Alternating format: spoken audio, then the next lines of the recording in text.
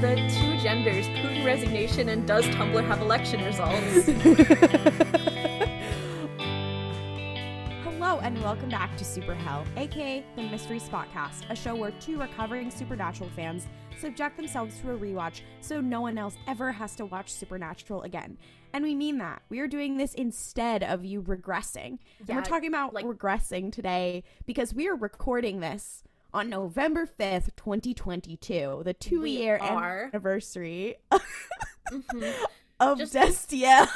Just so you guys know, my name is Ollie. I use any pronouns, and you can find me on social media at OllieFresh. It's fresh with a PH. Let's get into it, because I have no time to hesitate. I don't think that I have been the same since November 5th, 2020. No. We talked about this a little bit last year when we started this podcast, so this is also a very exciting moment, because this is our 1-year anniversary as the Mystery Spotcast, so that's very exciting. Also, thank you guys so much for 10,000 downloads.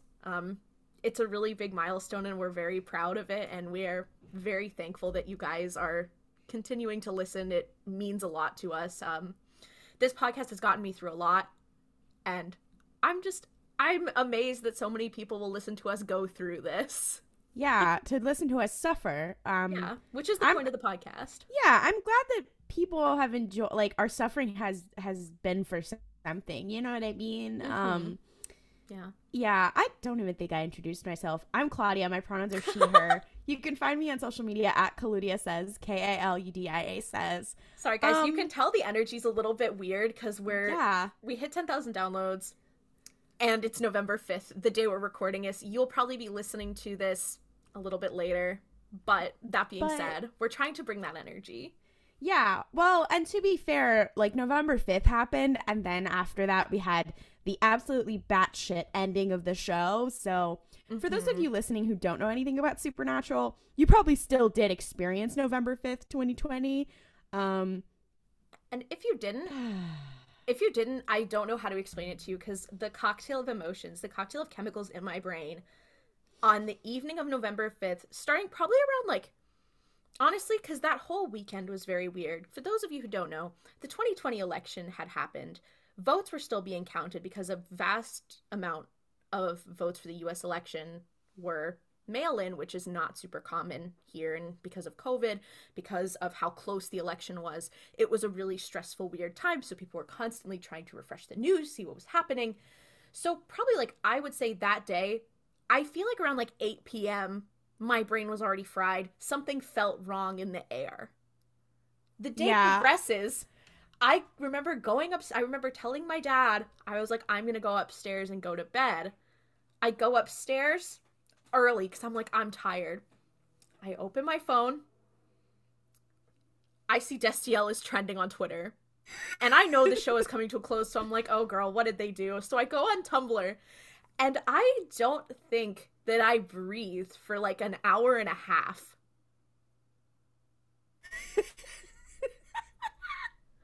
And here's the thing, is you can't describe the emotion as happiness, because it wasn't exactly happy. No, but I do think there was serotonin involved. Yeah, because it's something you never expected to happen in 9 million years to happen.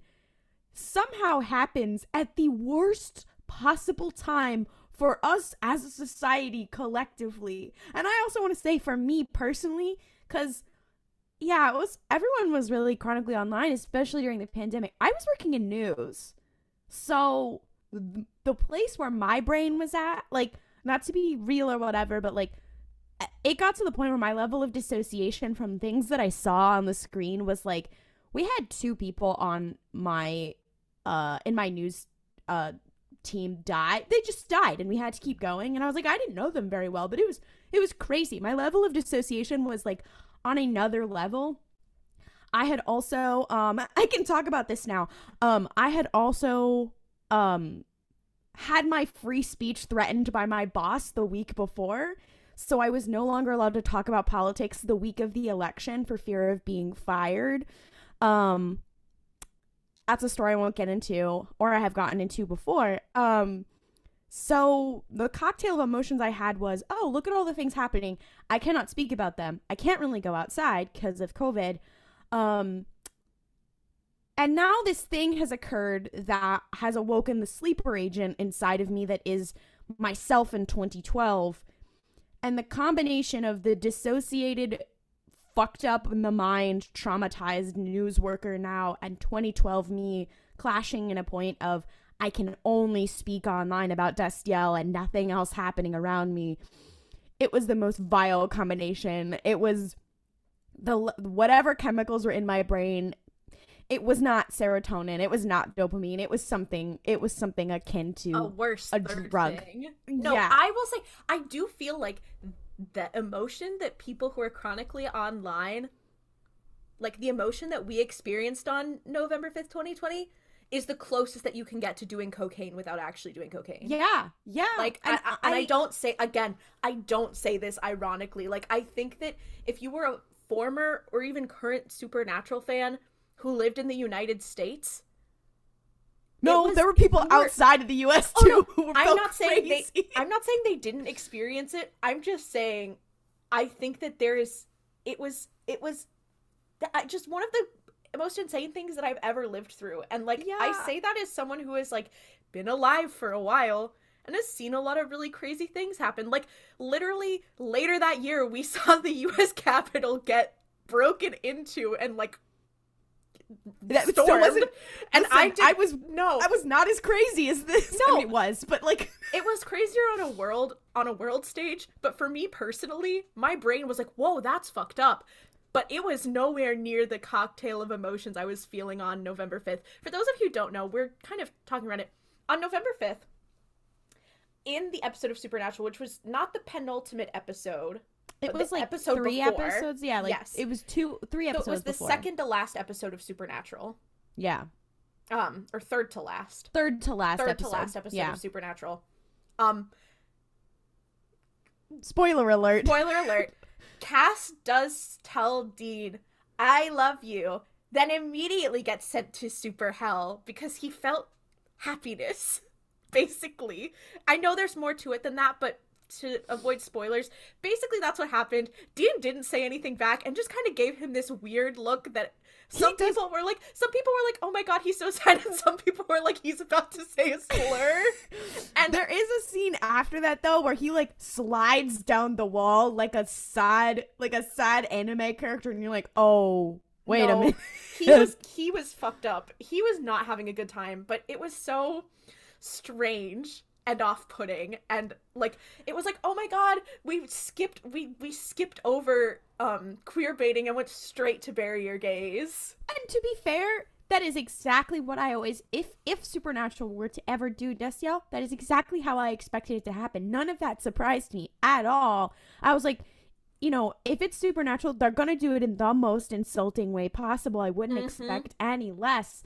And the difference between my experience and Ollie's experience was that you had stopped watching the show, but like most people, for a while. I stopped watching the show in probably like 2013 or 2014. I remember being like, I think it was shortly after all of the Gadriel stuff. Was when I was like, I can't do this anymore. It was like shortly after the Dog Dean Afternoon episode. I was like, I can't do this. For those who don't know, we'll get there. Keep listening and maybe you'll find out. I had done this thing where I said, okay, sunk cost fallacy. I have put in so much time into this show. Is it good anymore? No. However, I do want to know how it ends. And if that takes 20 years, fine. Fuck it. I will. You're so brave. I was like, I am just here because this is a shit ass time, and I just need to know how it fucking ends. I kind of wish I didn't know now with the rusty nail, but you know what? I was like, I'm gonna fucking stick it out. And I also said to myself, if they were ever to do Destiel, and I said this to myself as a joke several times, I was like, if they were ever to do Destiel, and that's never gonna happen, I would want to be caught up and know what's going on. And I was one of the only people on Tumblr who knew what the fuck was going on. And I was like, oh, all my sacrifice, it was worth it. It's finally paid off, and now we have a podcast that has over 10,000 downloads, so we're winning, guys. I was angry because it was kind of spoiled for me, because I like saw people talking about it and I was like, what the fuck? And I went like, it airs on broadcast TV, so like I couldn't really get the episode until it was like the next day on like the CW.com. So like I usually would watch it the next day, and I saw people tweeting about it and whatever, and I was like, huh? And I see something about Destiel and I was like, so you robbed me of getting to see that in real time. To be fair, honestly, I will say, do you think you would have been better off had you not known ahead of time? Because I feel like knowing you, I feel like if you had seen that when it had happened, I really worry like for your health. Like I think something in your body would have broken and you would have like died. I think there's what is the equivalent of that, I think, for me is when they mentioned Thrawn on screen in The Mandalorian. Like, that's as close as it got for me, of me going, I think my brain is shattered into pieces. This is, I will say, though, about the hashtag Destiel confession. If that had happened in, like, 2014... Oh, my God. I don't think it would have just been like, oh, my God, we're going crazy. Like, I think that genuinely something world-changing would have happened. Like, I mean, I really worry. Like, I think I might have died. Like, not we like could have avoided Donald Trump being president. No, literally, I do think that I think the CW would be like one of the top networks in the nation. Like, I think there is in the Berenstain Bears universe, in the good timeline, something happened. And I have a friend who worked on the show. I also kept watching. I was like, I'm going to support her and her endeavors when she finally gets to watch an episode. And I do remember her texting me something that was very cryptic. And I was like, what does that mean? And I was like, girl, what does that mean? And then like when it happened later, I was like, is that what that meant? Are you be fucking for real right now? No, because there were just, it was honestly, it was so hard that day, because also here's another set piece. I believe it was literally the next day that we found out the results of the U.S. presidential election. Or was yes, it the day after? Because it was a Saturday. No, it was the day after. Because this was a Thursday. Then yes, Friday, I think we thought we were going to get it, and we got it for most of the major states. We got like the final results Saturday morning. Correct. So what I remember happening was, basically that entire day, I had gotten, like, I woke up really early. I had to go to work. I had some other stuff, so I didn't get to really, like, talk to my family. I was kind of out of it. Saturday morning, coming downstairs, this is the first time I'm really, like, talking to my family, like, that whole time, like, having an actual conversation, trying to explain what was wrong, like, what had happened to my father, who was there for me when I watched Supernatural when I was in high school, and was like, girl, you are mentally ill. Like, me trying to be like, so Cass confesses, but here, it's after all this build, trying to explain Destiel to my dad so that he grasped the energy that I had, the pure, unbridled feelings that I couldn't explain, and then being like, wait, hold that thought, they just announced the election results, and then me being like, but this is more important. Like, and that's not true, but I think that's how I felt. This is what we're trying to encompass. Hopefully your father can just listen to this podcast. He will not. I will not allow that to happen to him. He's got enough going on. This is what we're trying to encompass with, like, this podcast, is to explain, like, why does this make people crazy? Because it's like if you took a bottle of Coca-Cola and you shook it for like 15 years, and then instead of what we thought was happening, which was people just like sticking a knife or something in it so that like it would slowly go flat, or like, you know, or like it's slowly going flat, or like the stuff will just leak out the side. Somebody went, and we were like, yeah, no one's gonna open this, no one's gonna drink it, like, it's not gonna happen. It's just gonna slowly like go flat and whatever. And then somebody after 15 years went, what if we just opened it?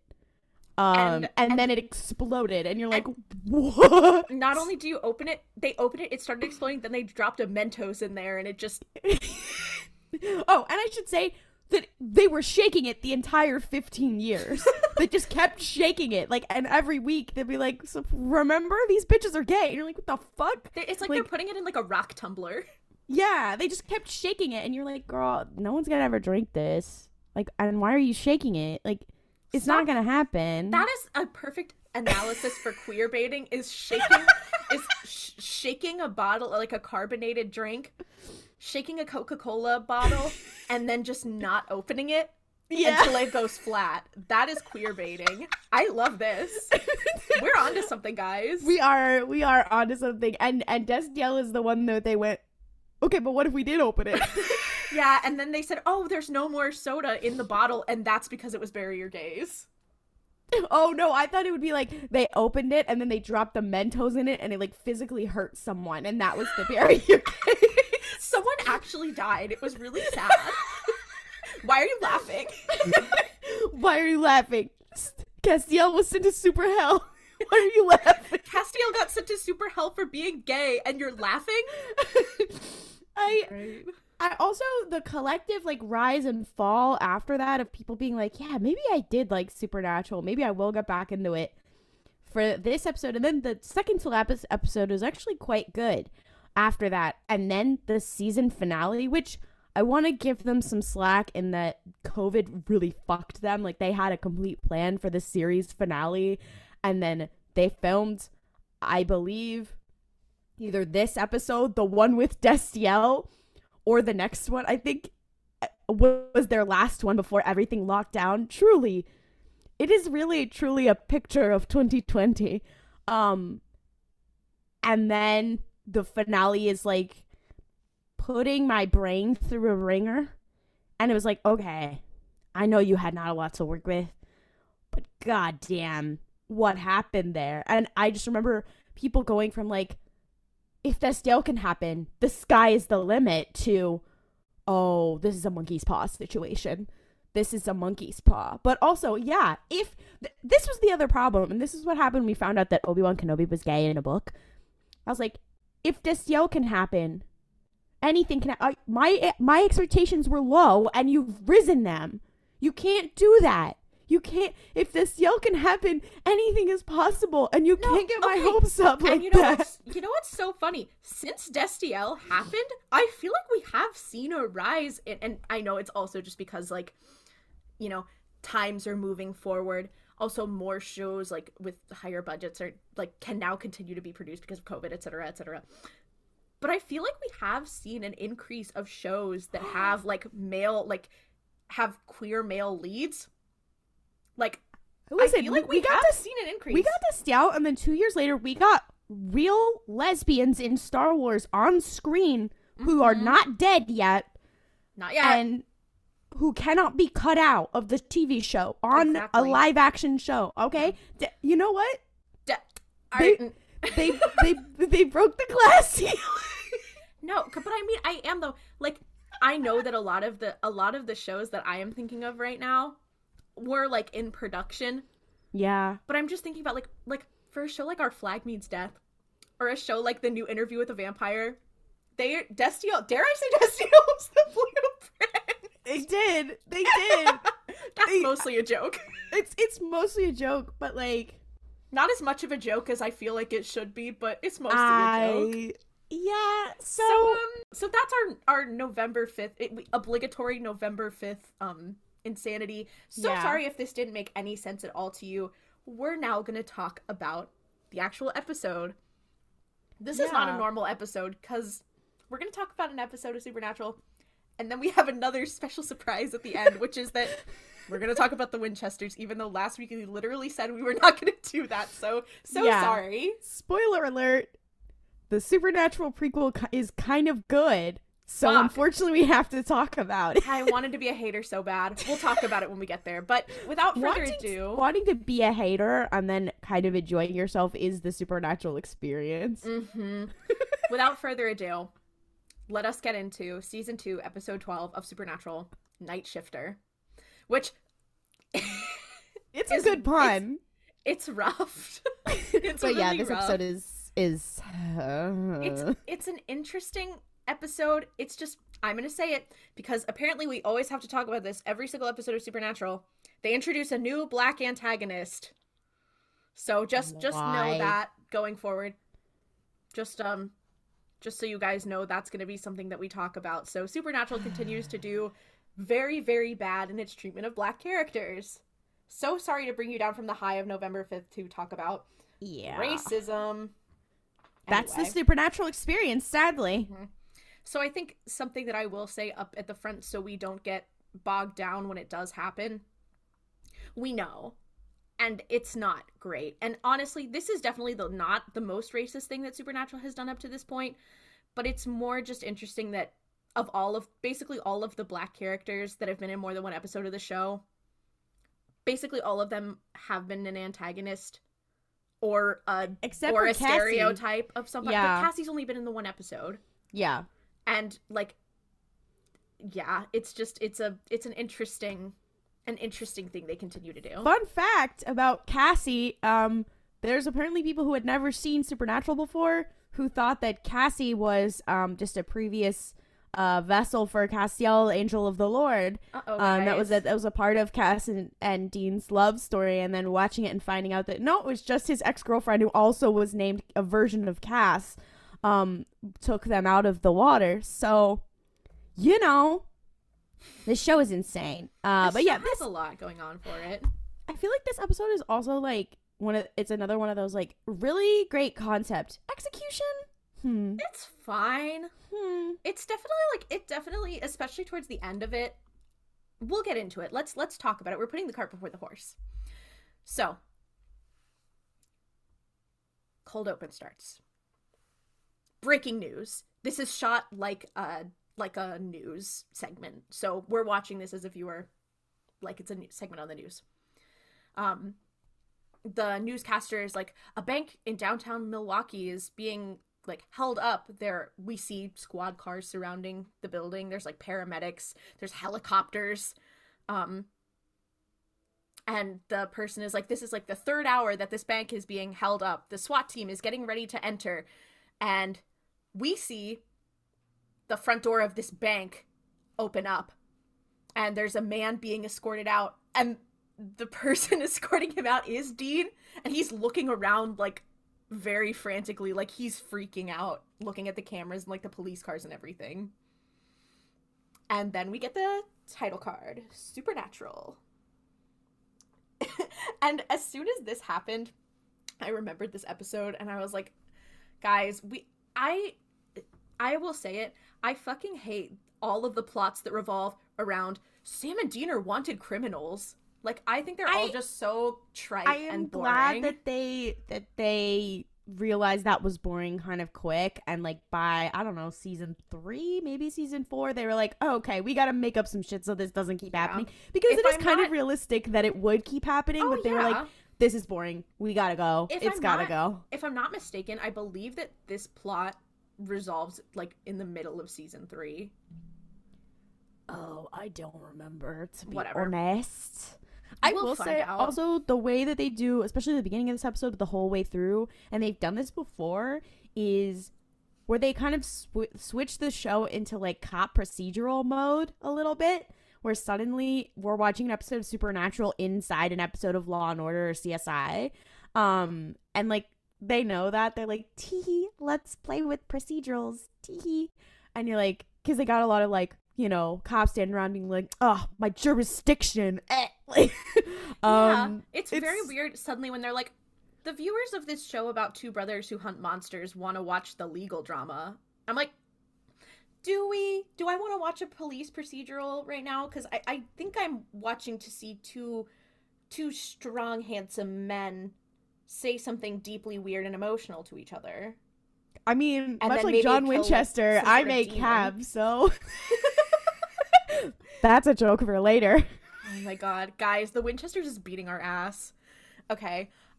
So then we cut. It starts in media res, which I personally love. I love when shows in general, but I feel like my attention is always captured much better when we start like right in the shits. Like all of the setup always is boring to me. I think it's easier, especially for Supernatural, instead of having to be like, now why did they find this mission? They just started it. Love that. So we see they're in Milwaukee. This is one day earlier than the cold open. Sam and Dean are disguised as FBI agents. They have their suits on. and they're talking to these two employees at a jewelry store about a robbery that had happened. Helena is the name of an employee. The woman who works there is telling them. She had been there for years, and, like, the previous night, she just took everything out of the display cases and the safe and went to leave.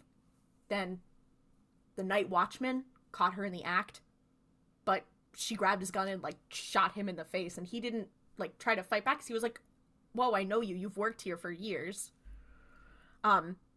Then she went home and killed herself by throwing a hairdryer in the bathtub. Nobody has a motive. The cops got a hold of the security cam footage, so they don't have that. Then one of the employees, a different employee, tries to hit on Dean, and he gets her phone number. And that's basically everything important that happens in that first scene.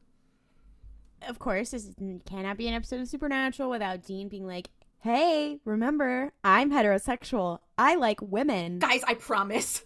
Womanly women. And Sam's like, okay. I love when they breast boobily around. He's like, women, am I right, guys? But here's the thing, that is not an exaggeration. I think he has said that line before. Can we get a round of applause for women, everyone? But not in a feminist way, in an I love to touch their boobies kind of way. Like, please. Guys, please clap. And the way that Sam is always like, okay, I know what you are. He's like, oh, yeah, no, of course, we all know you like women, Dean, don't worry. So Sam and Dean are kind of trying to do their research. They're like, okay, we've noticed that a couple, like, similar incidents have happened. They're like, okay, so it looks like a couple other banks have been robbed by, like, or a couple other banks and, like, jewelry stores and places have been robbed by an employee that has no motive. So they go to this one guy's house. Ronald Resnick is his name. He was a security guard at the Milwaukee National Trust, and about a month ago there, a similar incident had occurred. It's like he robbed the banks, went home, and then it looks like he committed suicide. So Sam and Dean are like, okay, that is suspicious. So they go to this guy, Ron's house. He asks to see their ID. They're still pretending to be FBI agents. And he looks at their badges. He's a little suspicious. Like, this guy's a little bit, like, on edge. And then But good for him. You should never trust cops at your door. But then he lets them in. So, Ron, King, you haven't watched enough conspiracy videos on YouTube, sadly. He invites them in and is like, guys, I'm going to tell you what really happened that night. You have to promise you'll believe me. And they're like, yeah, no, absolutely, of course. Yes, we'll believe you for sure. So Ron starts telling them about this guy, Juan Morales, who robbed the bank. He's like, that day, like, Juan came in, like, I let him in, but that was not Juan, and I knew it was not Juan. Like, it had his exact features, but, like, he was not him. Something was wrong. He was acting weird. So I think that it's the work of the Mandroid, who is like a cyborg, and he lives in the sewer system. And then he shows them a magazine cover featuring a Cyberman from Doctor Who. And I just want to say it is like a regular issue of, like, Radio Times with a Cyberman on it. I just want to say, like, I knew of this GIF because Tumblr was the reason, and Super Hulak was the reason I eventually ended up watching Supernatural. But when I saw it in the actual show, when I was watching Supernatural for the first time in, like, I don't know, 2011, 2012, the feeling that I felt in my brain, it was sort of like November 5th, 2020. Like, it was like the precursor to that. It was like, I was like, oh, this is my Joker. This is, I never got over it. I was like, I have to tell the world. And so did every other nerd on the internet, apparently. They were like, oh my God. Yeah. I felt crazy. I felt insane. So he is showing them all this stuff. He has basically like a board with red string. It's giving Pepe Silva from Always Sunny in Philadelphia. Like, he is like full on conspiracy theorist. But he's like, no, it's these mandroids. They're cyborgs, and they are robbing banks and making it look like people killed themselves. Um, Here's the thing. That is also kind of the plot of the first episode of the new Doctor Who. so true. There is a guy. He does think that he has kind of a red string situation where people don't believe him, and the alien plastic autons, they are pretending to be other people. So you know what, So true. King, you were just in the wrong universe, because boy, God, now I miss Ronald Doctor Resnick. Ronald Resnick, if you were in Doctor Who, you would have killed it. Who. But he also is like, no, but also the thing who was pretending to be Juan had laser eyes. And the boys are like, what? And he's like, yeah, I burned all of the security tapes like onto my own copy, so like I have them. So they are looking at the tapes and they see this guy, Juan, and he looks up into the camera for a second and his eyes flash. And they realize, if you all will remember, this is the same thing that happened when we saw a shapeshifter in a couple episodes ago. So keep that in mind. So they're like, wow, Ronald. And Dean is like, yeah, well, let's tell him. And Sam is like, yeah, there are no cyborgs. You are just over exaggerating. There's no such thing as the mandroid. Laser eyes are just a camera flare. We appreciate that you're being diligent, but you need to leave this alone. And Ron clearly looks really disappointed. And Dean kind of looks at Sam like, oh, like, okay, we're lying. I feel kind of bad about lying, like, straight to this guy's face. Whatever. So they leave. And they go back to their motel. And they were looking at the tapes that they had taken, because they did take the tapes from Ron. They were looking at the tapes again, and they're like, okay, that's definitely a shapeshifter, just like the one that we fought in St. Louis that, like, pretended to be Dean and did a bunch of crimes. Then Dean is like, so why'd you do that to Ron? Like, why didn't you, like, let him in and, like, let him help? He clearly had some information. And Sam's like, Ron is not a hunter. He's, like, just a guy that stumbled across something. He will die if we put him up against the shapeshifter. Like, he will run into it and he will die. So let's have a bit of a reality check, babes. I do like this exploration of, like, there are some people who are going to be like, hey, there's something wrong here, and we do need to address, like, what happens with those kind of people. And I feel like, well, we have that with the ghost facers as well, but, like, I do like when they engage with that, because not everybody is like, oh no, I can't believe it. You know what I mean? It's just that it's not handled the best way. It also shows how, like, people who interact with the supernatural who aren't, like, personally affected by it perceive it, if that makes sense. So it's like a lot of the people we see who Sam and Dean will, like, let into the fold, a lot of it is like, oh, my husband died and now I'm being hunted by something that got him. Like, it's a lot of people who are, like, actively being attacked. This is just some guy. I think it's really interesting to see him be like, no, girlie, something is not right. While they're still in their motel room, they're looking at a map of the sewer system, because that was where the shapeshifter in St. Louis made its hideout, and Ronald had mentioned that maybe there was something to do with the sewers. So they're looking, and they're trying to pinpoint areas that the shapeshifter might strike next that, like, intersect with the sewer system that have valuables. And Dean's like, there's a bank in this sewer line that the shapeshifter will probably target next. So they kind of are able to triangulate the area of effect based on the stuff that they took from Ronald. So the boys go to this place, the Citibank of Milwaukee, the place that we saw in the beginning of the episode in the cold open. And they... Not to be confused with Citibank, the company. It is a city bank. Mm-hmm. Just, they couldn't afford the product placement. Anyway. So they show up wearing, like, jumpsuits. They are disguised as workers from the company that runs the security system, because they want to get access to the surveillance camera so they can figure out if someone in there is the shapeshifter, because if they look at the footage and see the glowing eyes, they'll be able to tell. So they're trying to get access to the surveillance system. They get in and, like, they spend a couple hours looking at the footage and looking at everyone in the bank, and there's like no sign of the shapeshifter until the bank manager like turns around and his eyes flare, and they're like, okay, that's our guy. We can go intercept him and try to like get him away from everyone else so we can, you know, take him out, because he's obviously a shapeshifter and he's trying to hurt people. But then they look at a different a different angle, and they're like, wait a minute, Ron is in this bank, the guy who has had a bit of a conspiracy moment. He's here, and he's locking the front door with a chain. Then they see that he is packing. He has like a rifle.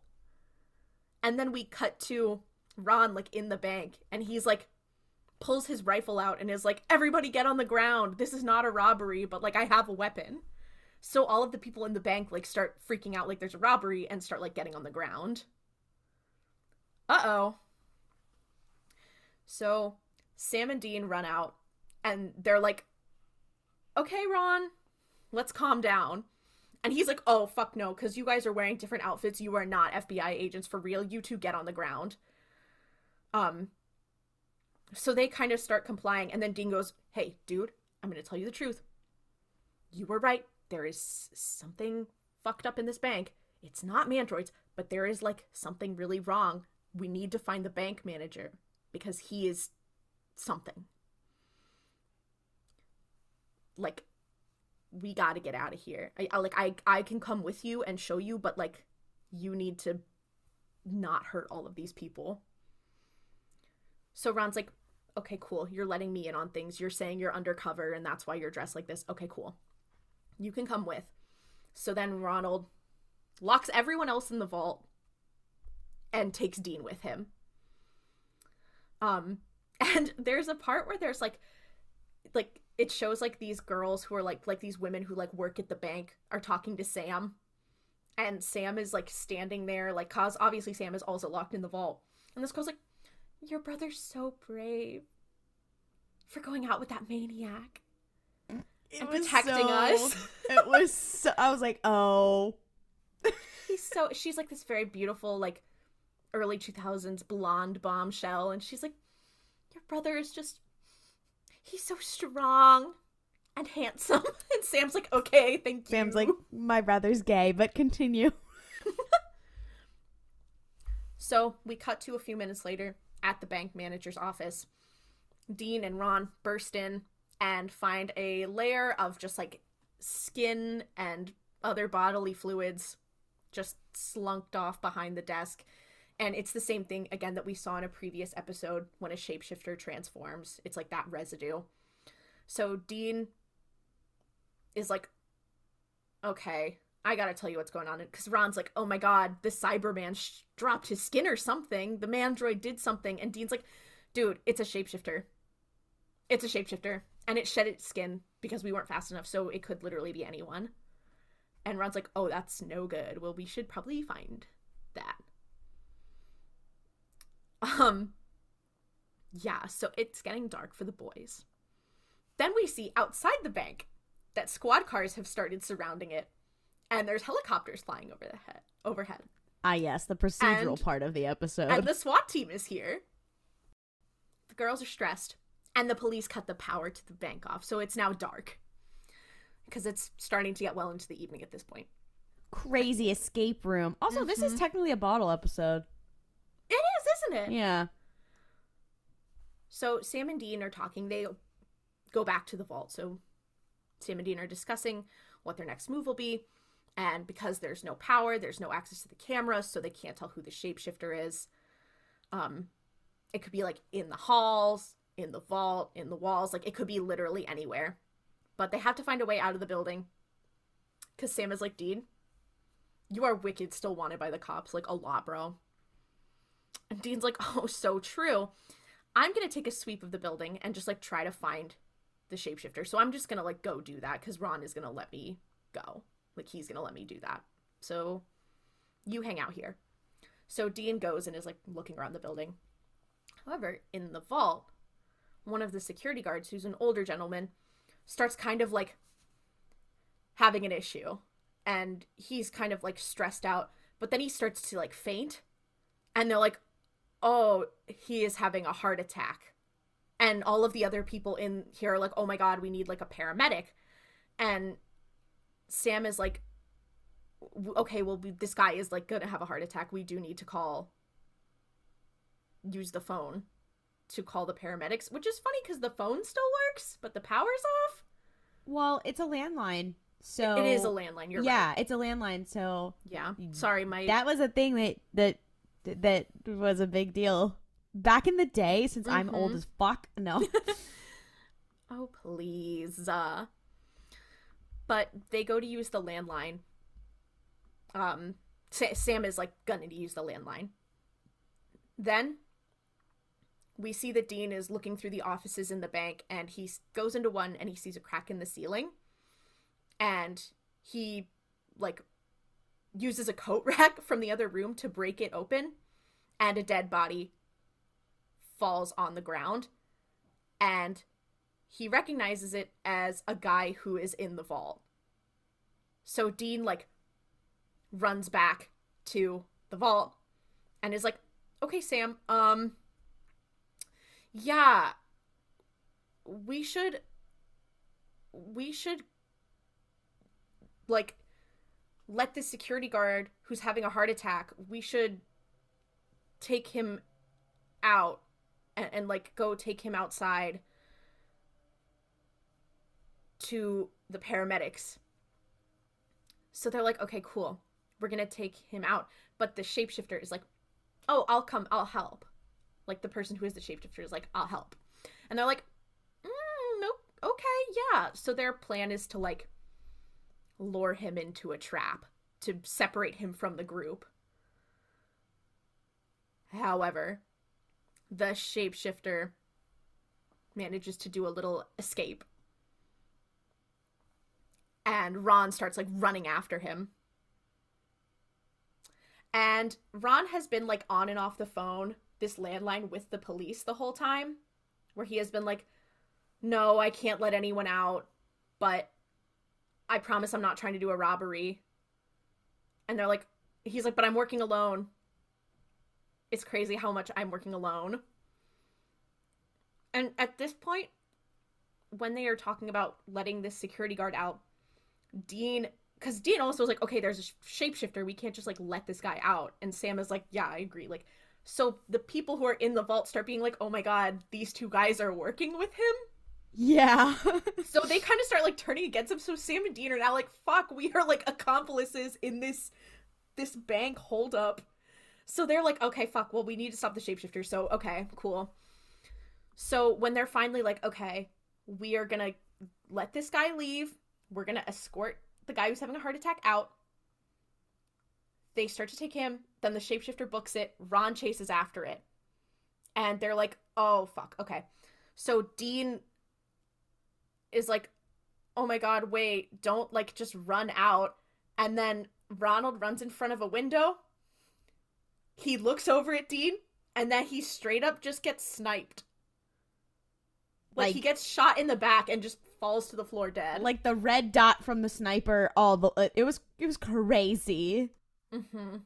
It was so cinematic too. But I was like, girl, okay.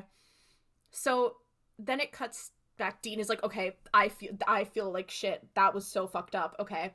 So Dean goes and escorts this security guard, this older gentleman, out of the building. And then we see the shot from before where, like, from the cold open, where Dean's like looking outside at all the cops being like, oh my God, something's happening. So we see Dean while Sam goes off to try to find the shapeshifter. Sam finds more, like, of the shed skin. And then he uses the landline to contact Dean, who's gone back inside and is now at the other landline. And is like, it could be anyone. There's more shed skin here. So we don't know what's going on. So Dean's like, okay. The vault was sealed, so they're probably not in the vault. I'm going to go and round up all the employees and keep everyone there. Outside of the building, the feds arrive. Ugh, the feds. The feds. We get this guy. It's been the cops, like the local cops the whole time. This guy, this Special Agent Henriksen, comes up to the cops and he's like, you guys don't know who you're dealing with because we saw that footage. We know who this is. This is more than you guys understand. Just a good note. Agent Henriksen is black. So just keep that in mind when you think about the sort of politics that are going on in this situation.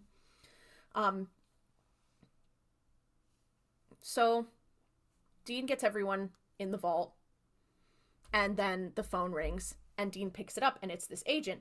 And he's like, oh, hi, Dean. Yeah, we know what you did in St. Louis. We know you're on the run from the cops. We know you're extremely dangerous. We're here. We know your brother's here. So you two should just come out of the building.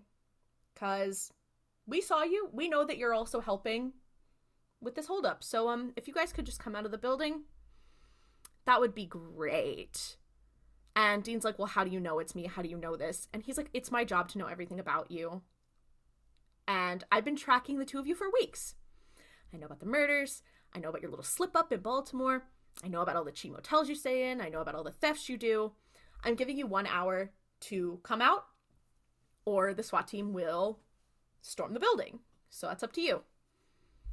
So then Dean is like, okay, cool. So true. Awesome. Then we cut to inside one of the offices, and Sam finds a dead body. And it's a woman. And it's that blonde woman from earlier in the episode who was saying, oh my god, like, Sam, your brother's so brave and sexy. So she is now the shapeshifter. And she is in the vault. So Sam comes and is like, hey, Dean, do you want to bring this woman here with us really quick? So they grab the woman and they sort of escort her to this office and show her her own dead body. And she starts like screaming and freaking out and faints.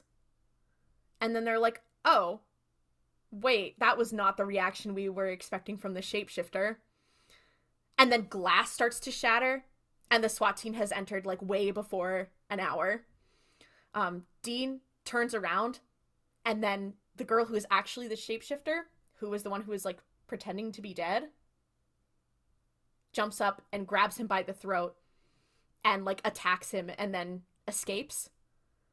But then Dean runs out and catches up with it and like rams it against the wall and like stabs it with a knife, a silver knife, through the heart, which is how you kill a shapeshifter. And now the brothers are like, okay, cool, we have to get out of this bank. Yeah, unfortunately, we have dealt with the one monster, the shapeshifter. Now we must deal with the U.S. government. Yeah, a monster of a different form. So the brothers are basically ambushed by 2 SWAT team members who tell Sam to freeze. And Sam, like, freezes. They come up close to him, and then he just beats the fuck out of them. And they steal their uniforms. Damn, and the training on these SWAT guys isn't great. If just Sam, who is 7 feet tall, can get their ass. But they put on their uniforms and leave the building. Then Agent Henriksen is like, okay, guys, like, we need to lock off this building. We need to find them. And one of the other SWAT team members is like, yeah, about that. I don't think they're still in the building. And we see these 2 guys who are basically just naked, tied up because their outfits have been stolen. It is. I feel this one was a Star Wars reference. Yeah. I mean, that's a common trope, but also we do know that the creators of this show were like, 17. They're like, it's Star Wars. It's like Luke and Han, because they do that in A New Hope. Yeah. And I was like, oh, I get it. Ha ha ha. Very funny. And what's the song they're playing during this little switcheroo? Oh, it's Renegade by Styx. I looked on the wiki. Oh, yeah, they are playing Renegade by Styx during this, which is playing as Sam and Dean. It shows them like running into a back alley and into a parking garage like a couple blocks down where they left the Impala, and they get in the car and Dean's like, we are so screwed, and Sam is like, yeah, and then they drive off. And that's the end of the episode. And also, I realized we didn't really talk about this. It is kind of implied that shapeshifters are a lot like people in the way that they're like, they just have things that they want. So it's like, this one is just robbing banks to rob banks. It's not because it's a creature. It just wants to rob banks and uses the fact that it's a creature to do it. Those are kind of the more interesting villains when they're like, yeah, I mean, they're a monster, but like they're doing regular people crime. It's like, oh, they're murdering people. They're like, well, I'm a shapeshifter and I'm gonna rob a bank with it, which is exactly what I would do. That, for legal reasons, is a joke.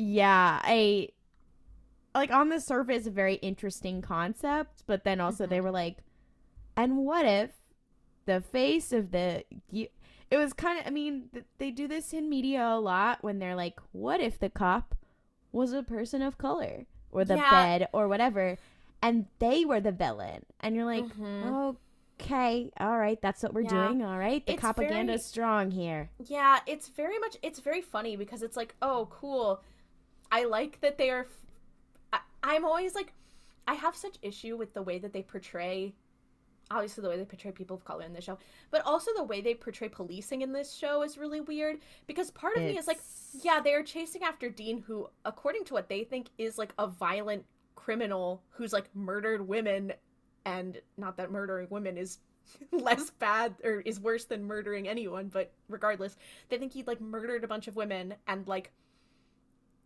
has done just like a bunch of really like not good crimes. So part of you is like, okay, well, like, why are we villainizing them for being like, I should stop this literal murderer? And of course you choose to make this like your one black cop. And there's also just a huge precedent with like people with media making black people the cops. Yeah, it is like a whole, I mean, and there's the new trope of like the black lady cop also, which is a very big one now. Yeah. I mean, and we often talk about it in Star Wars a lot, where they're like, we're going to add diversity in the Empire. Exactly. You're like, girl, be fucking for real, what? Again, with this show, and I don't think we need to harp on it more because we've talked about it so much, but every single time they introduce a recurring character of color, it's always in something like this. It's always to be some sort of antagonist in one way or another. It's like this guy who's like doing his job, he's chasing down the Winchesters, so we can't have that, versus Gordon, who's like, I'm a radical and I'm gonna start killing people for fun. Like, you're like, bitch, what the fuck? Yeah. But I overall, I agree with what Claudia said earlier too, is that this is an episode that like, I like the idea of it on paper, but in practice, like, it's fine. Like, it's just fine. Yeah. And it has a lot of cool concepts of like, oh, like, what if you have the conspiracy theorist, and what if you have like a monster who's just doing regular people crime, and like, oh, the fun crossover procedurals and stuff like that. But then also you're like, okay, all right, you know, I mean, I think that's also the value of procedurals, though, sometimes, is that they can experiment and then get it like, because they do this more times later in the show and they get it right. The racism part, I don't know if they ever get that one right, but they do some other things better.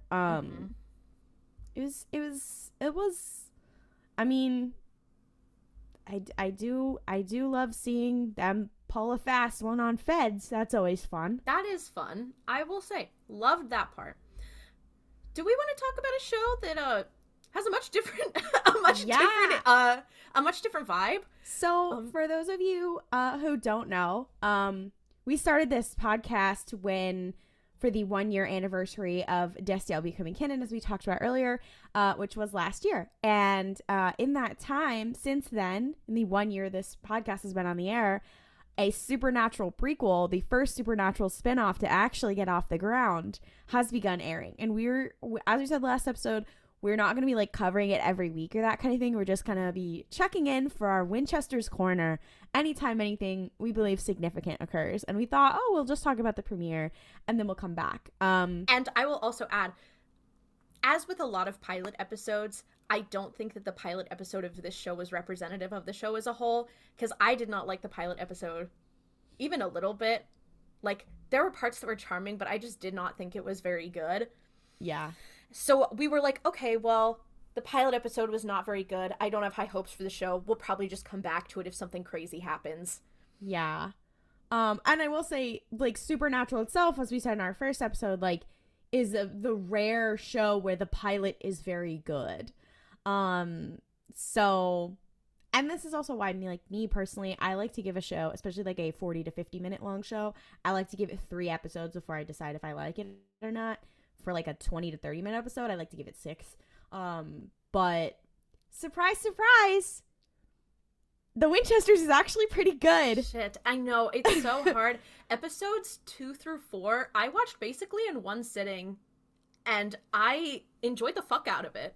Like, it was very charming. The acting, I think that a lot of the issue in the first episode with the acting was that the material was so exposition heavy, and so much of it didn't make sense with the supernatural lore that I knew, that I was like, I'm trying to give it a chance, but it was just like, it was so much all at once, and so little all at once. Yeah. That I was like, okay, the acting is not doing it for me. But again, I think it was just the material, because all of them, every single actor in the show turned it around and had really solid performances. Yeah, and I will say, the actor playing John, it continues to be, I said he was embodying Sam Winchester for a while, and now in the later episodes that we saw, he was embodying Dean. Yeah. He was having his Dean moment.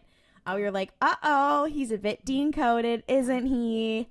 And I will also add in this segment, like, we are going to talk about the Winchesters, but we're not going to talk about it in the way that we talk about Supernatural. Like, we're not going to guide you through every episode. Yeah. So we are just kind of going to talk about our reactions. Again, I'm not saying to go watch it, but it might help you understand what we are talking about. That being said, I'm sure you could listen to this without. We'll try to provide context, so you could probably listen to this without watching it, but just so you know, you may be a little confused, so I apologize for that. It is also wild watching this show. Oh, also, it's available on the CW website, so if anyone does feel inclined to watch it, you can watch it there for free. Yeah. So. I will say it is wild watching this show, since we are rewatching Supernatural itself and we are in the early seasons that do contain John Winchester. It has been very wild watching this show. The whiplash is insane. I mean, there's a lot of times where I'm like, oh, wait a minute, that's John Winchester. No. Fuck that guy. I almost feel like they wanted us, because we're rewatching this show, right? These episodes came out over 10 years ago that we're watching, that have like John Winchester's initial run. I think that they are expecting us to have forgotten a lot about John Winchester whilst watching this show. I'll never forget. No, fuck no, I will not forget. But I think that it's almost like they're like, most people watching the show are not rewatching Supernatural at the same time. Like, they don't remember exactly how things were. So we're just gonna kind of like rehash some things, but maybe do them in a little different way. And that's not even quite the case, but it's like, I feel like they're recharacterizing John in a very interesting way that I think still can line up with who he becomes. But it's just like, whoa, something fucked up is gonna happen to this guy for real. I mean, we joked about it last episode, but I was like, oh, they're Clone Warsing him. No. This really is his Anakin era. Yeah, it's like Anakin. It's like, he's like Anakin if Anakin got his mind wiped and completely forgot about everything that happened to him. I mean, when he became Darth Vader. Like, it's also, listen, I do feel hateful comparing John Winchester to Darth Vader, because I do hate him, but they are not the same. Yeah, I mean, John Winchester, instead of becoming an evil fascist, just abuses his kids. So, like, you know, at least he's still like saving people. But like, would you say he's hunting things? You say saving people, he's hunting things. I hate you. Do you think it's kind of like a family business? In the latest episode, they deal with like, they do this problematic supernatural thing of, we're gonna talk about a pagan god, and you're like, okay, they do at least try to talk about it in a woke way. Yeah, in like a hashtag capital W woke way, like in the way that they're like, well, all of the records here in the Men of Letters bunker that we've discovered are all kept by old white men, and I'm like. And you're like, wait, that you're saying it, but then you're also still villainizing a pagan religion, so like, also a pagan religion that was practiced mostly by white people. So I'm like, also, what's happening here? And they were like, oh, they wouldn't have a lot about, and now, like, pre-Christian religions, and I was like, horrible news about how white supremacy took a hold of Greek and Roman mythology and Norse mythology. Horrible news about that one. But I was also like, as somebody who continued to watch the show when they had, in the bunker era, when they had the Men of Letters, they had quite a lot of lore about lots of things that were non-Christian, either pre-Christian or non-Christian, Jewish or Muslim. And I think, to be fair, I will say this is clearly like a smaller branch of the Men of Letters than the one we see Sam and Dean in their bunker in. Isn't there one bunker in Kansas, though?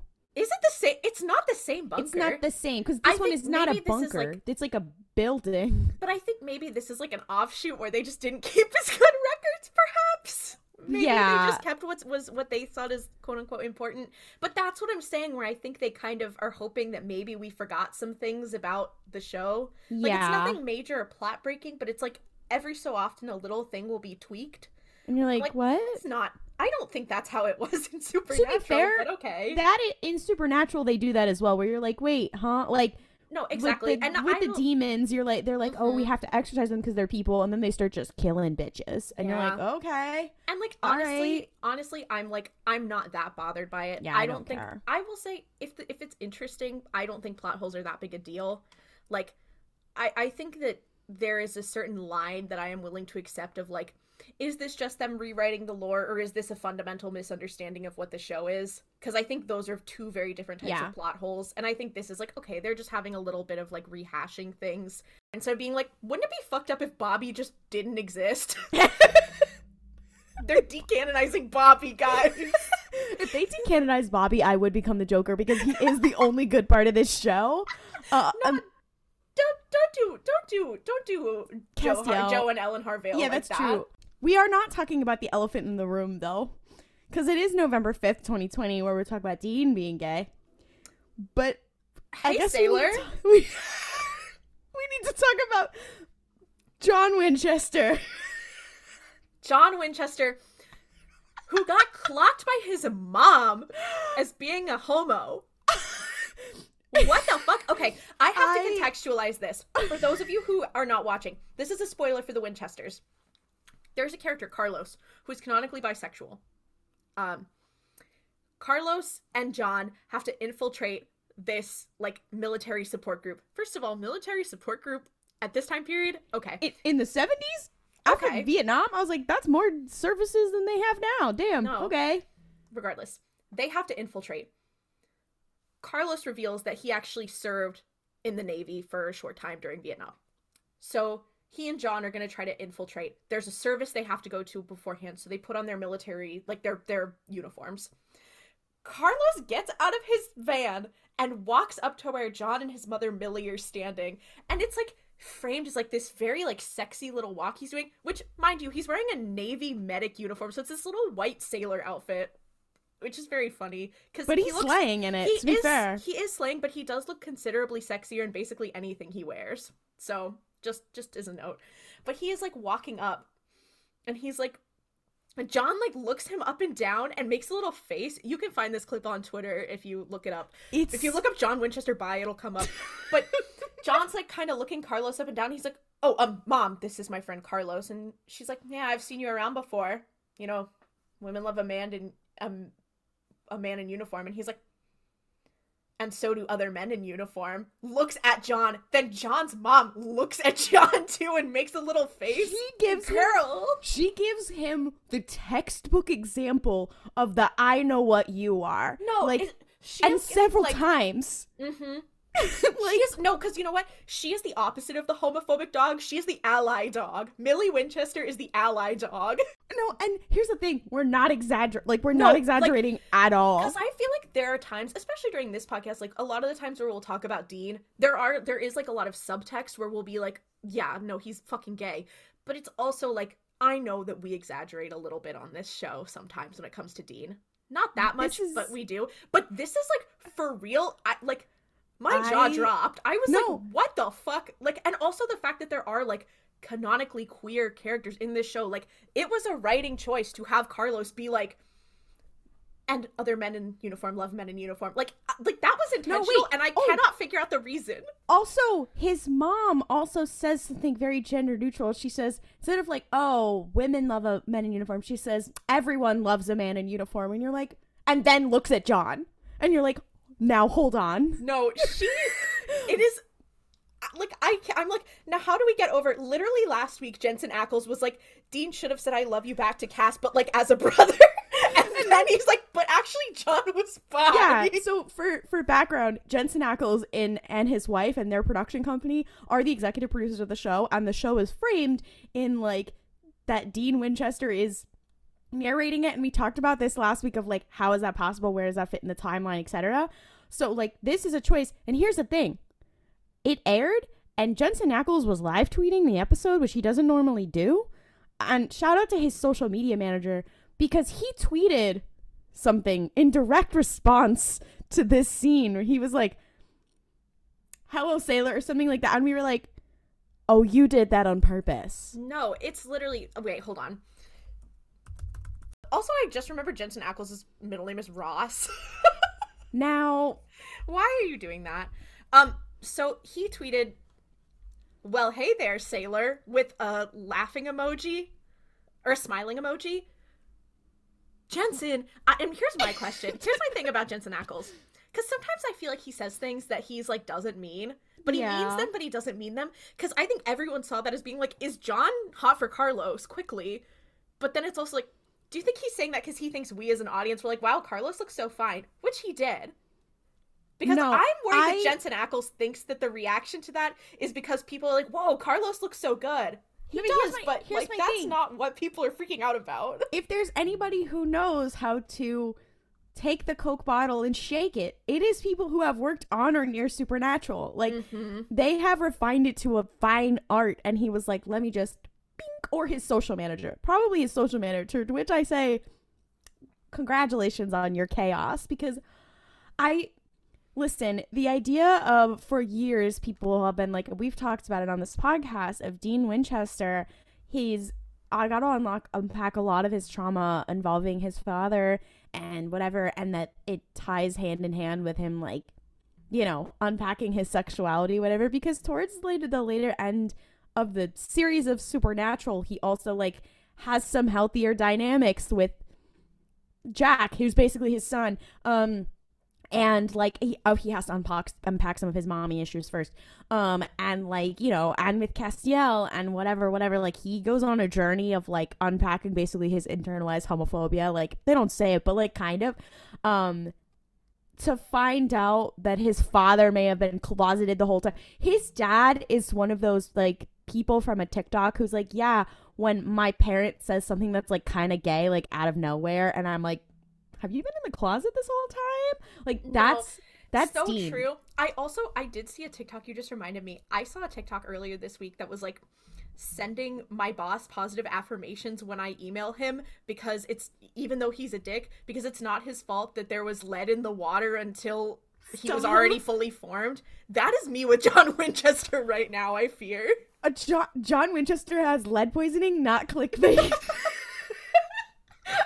Like, because, yeah, I mean, I think they, especially in this later episode, I was like, wow, he really, in this last episode, they really harped on something that they used to do a lot with Dean in Supernatural, of like, you're a soldier in this war, whatever, an unwilling soldier, and training him to be a soldier, and eventually, like, Dean struggles between, like, my father always used to train me to be a soldier in a war, and that's why I don't want to play into literally what God wants to make me, his soldier.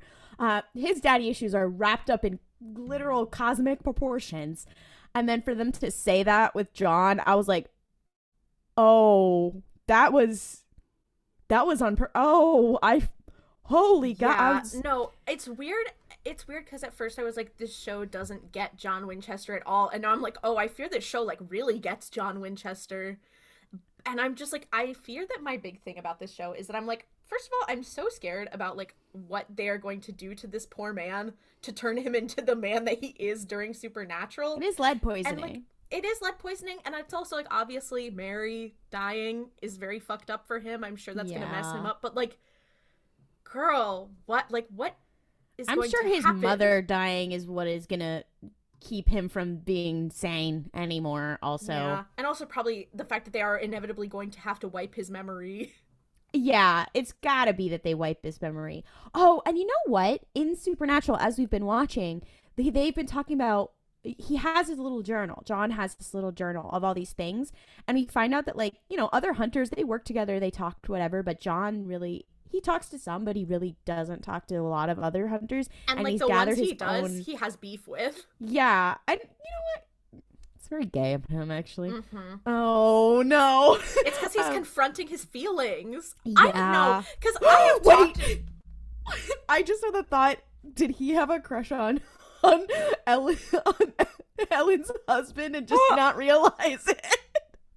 Oh no, we can't do this. We can't do this. Get away from the polycule of Ellen, John, and her husband. We're not doing that. That's why she forgives him, because they were in a polycule. She was like, yeah, the polycule was V-shaped. I was not connected to John in any way, but we were both with my husband, so... Oh, that's so dark. That's why Dean is like, yeah, I can't really be with Joe. It'd be kind of weirdly incestuous.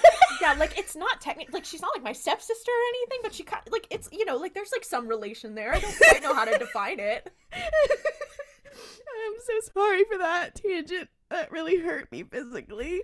Anyway, TLDR, the Winchesters is actually kind of good. It also we are completely glossing over the fact that there is like one of the tertiary main characters, I guess, Ada. She is a black woman. She's kind of cool. She is really cool. She is treated with respect and treated as like a fully rounded character, at least so far.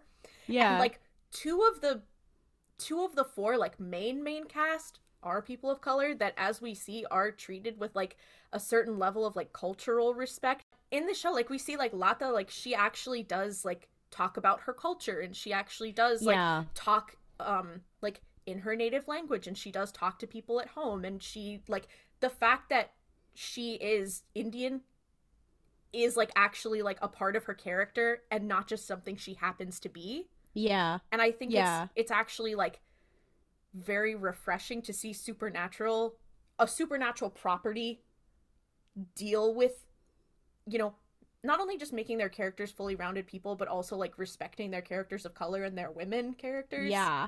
Because it's just like very refreshing. They had like hints of it in the original show, and then they'd be like, and this bitch has gotta go. They gotta go. Or they would just kind of like slightly touch on it.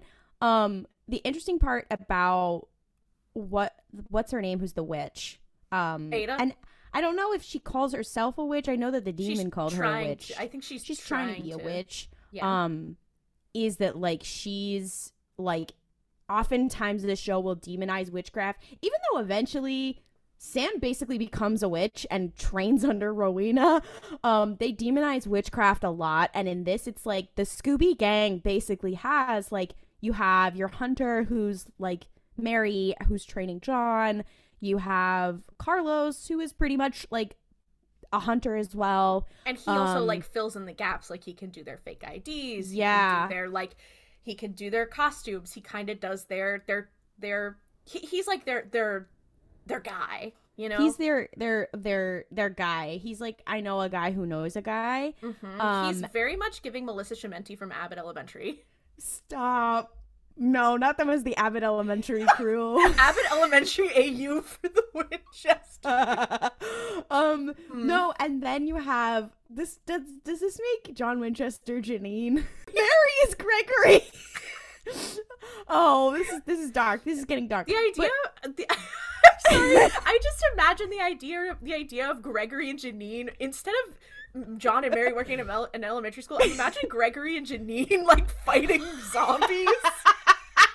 Oh, I feel that would be so funny. That's my Halloween episode. Anyway. Well, but then we have like and then you have like Lata is like, she's like the lore guy, you know what I mean? They're like, she's the guy in the chair, where they're like, also, I love how when they talk about the lore in Supernatural, and they've kept it in this show, when they're like, let me check the lore, and there's always some like Olds bound book, and you're like, a classicist would drool at the mouth to have answers this straightforward. No, literally. I'm like, guys, this is let me check the lore, and the lore says this is how you kill it. And I'm like, and the lore is one book. The lore, and sometimes it's like Sam on a laptop, but like you're like, what? And I do love. Oh wait, and when they were talking about Latha, when she was like, oh, like, well, we don't have it in books, and they were like, oh, well, we can check with like oral tradition. She was like, well, this is something that I know we've talked about in my family. Like, they respect oral tradition as much as things that are written down. I'm like, okay, slay. That's a bit of a slay. Okay, all right. Yeah, I am pleasantly surprised by some of these things. It feels kind of like being hit over the head with a brick sometimes when they're like, yeah, John Winchester, he was friends with gay people. Also might have been gay himself. Also, we're having a nuanced conversation about veterans and PTSD in the 70s. Yeah. I was like, what the fuck? And we're also like having like it's just, and it's weird, and it's like it's I keep expecting it to have some sort of weird turn, and it keeps not having it. And I know we're only 4 episodes in, but I'm like, did they do a good job with this show? Yeah, he met up with his ex-girlfriend, and she was a cop, and he was like, never mind. I'm not interested anymore. Thank you, Betty. I was like, slay, okay. No. All right. I'm weirdly impressed by this show. I actually like do kind of enjoy it, is the problem, the thing. And I do actually kind of care about the characters. Like, I realized like today, because I watched them like a couple days ago, today I was like, oh man, I wish I had a new episode of the Winchesters to watch, which is not an emotion that I felt about a television show for a while. Oh, like that's a story dark. driven like serialized television show, I mean. I will also say Mary Winchester, it's nice seeing her again, because when we see her in Supernatural, spoiler alert, her arc in Supernatural, when we see her, she was so sly, and I wanted to see more of her, and I felt like she was kind of treated not great, but she's ultimate MILF, just so cool, and now we get to see her in her younger years, and I'm like, yeah, absolutely. Also, she's very Dean-coded, and you're like, oh, I fear I'm upset. Yeah. I fear I'm having a moment. And she's like, yeah, my father's missing. I have daddy issues. And you're like, oh, girl. Oh. And they also deal with parental issues in a very, like, nuanced way. Like, I feel like in Supernatural, and to be fair, a lot of the parents in Supernatural, especially, like, with John and Sam and Dean, it's like John was kind of a shithead. So them kind of talking about, like, yeah, like, they realize John sucks. But what's interesting about, like, Mary and John's parental issues, like, in the show is that they do kind of talk about it in a very nuanced way. Like, Mary's like, I still love my dad, and I still want to find him, but I realize that he's put me into a life that I didn't have a lot of agency in. And John's like, you know, my dad left, but I'm taking my issues out on my mom, but my mom's also having an issue. Like, they really go into it in a way. And where did that nuance go, John? Where did that nuance go, John?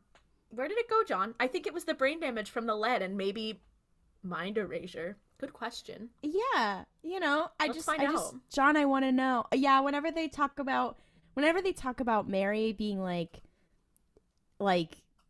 her being like, yeah, I was really put into this life and I don't know how I feel about it, whatever. And I was like, oh, I fear I'm getting upset about Dean Winchester again. The fact that this happens to your children. I'm so sorry, Queen. You didn't deserve that. Closing argument. I actually quite like the Winchesters. I'm excited to see what happens. There's plenty of time to be disappointed, but as of right now, I'm pleasantly surprised. The, like, overarching plot of I don't even know what those monsters are called. I'm like, okay. Yeah, I don't.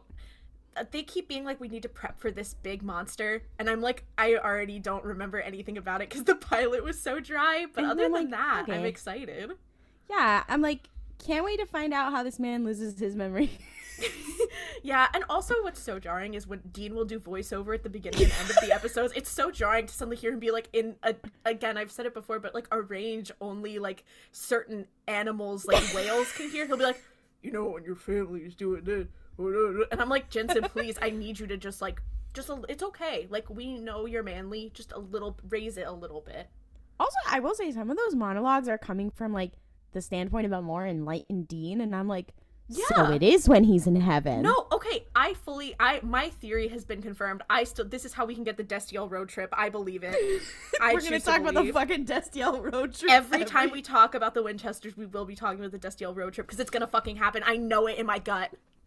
Anyway. Oh, I did just think of something and I was like, it's not going to happen, but it would make me want to fucking kill myself in a good way.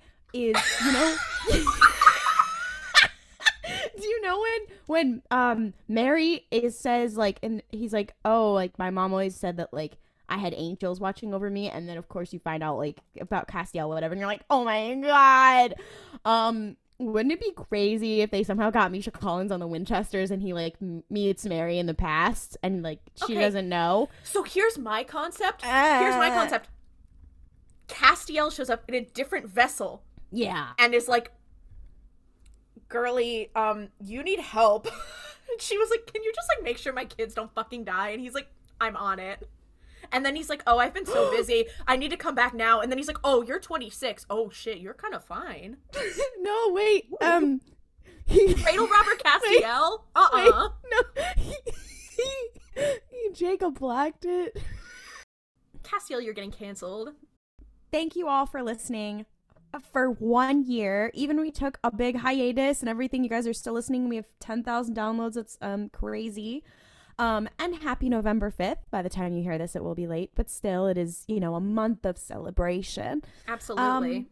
You know, for more Cursed Supernatural content, apparently memes about the Winchesters, you can follow us on social media at Mystery Spotcast on Twitter, Instagram, and TikTok. You can also ask us Cursed Supernatural or the Winchesters questions in our TikTok Q&A or by emailing us at themysteryspotcast@gmail.com.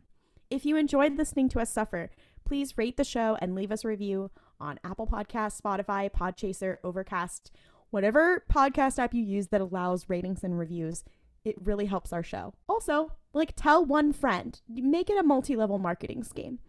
If you want to hear more from us, we're also two of the co-hosts of RuPaul's Pod Race, a queer Star Wars podcast. We're covering Andor right now. It's a very a very fun time. And see you 2 Tuesdays from now for more slaying people, queer baiting things, the supernatural business.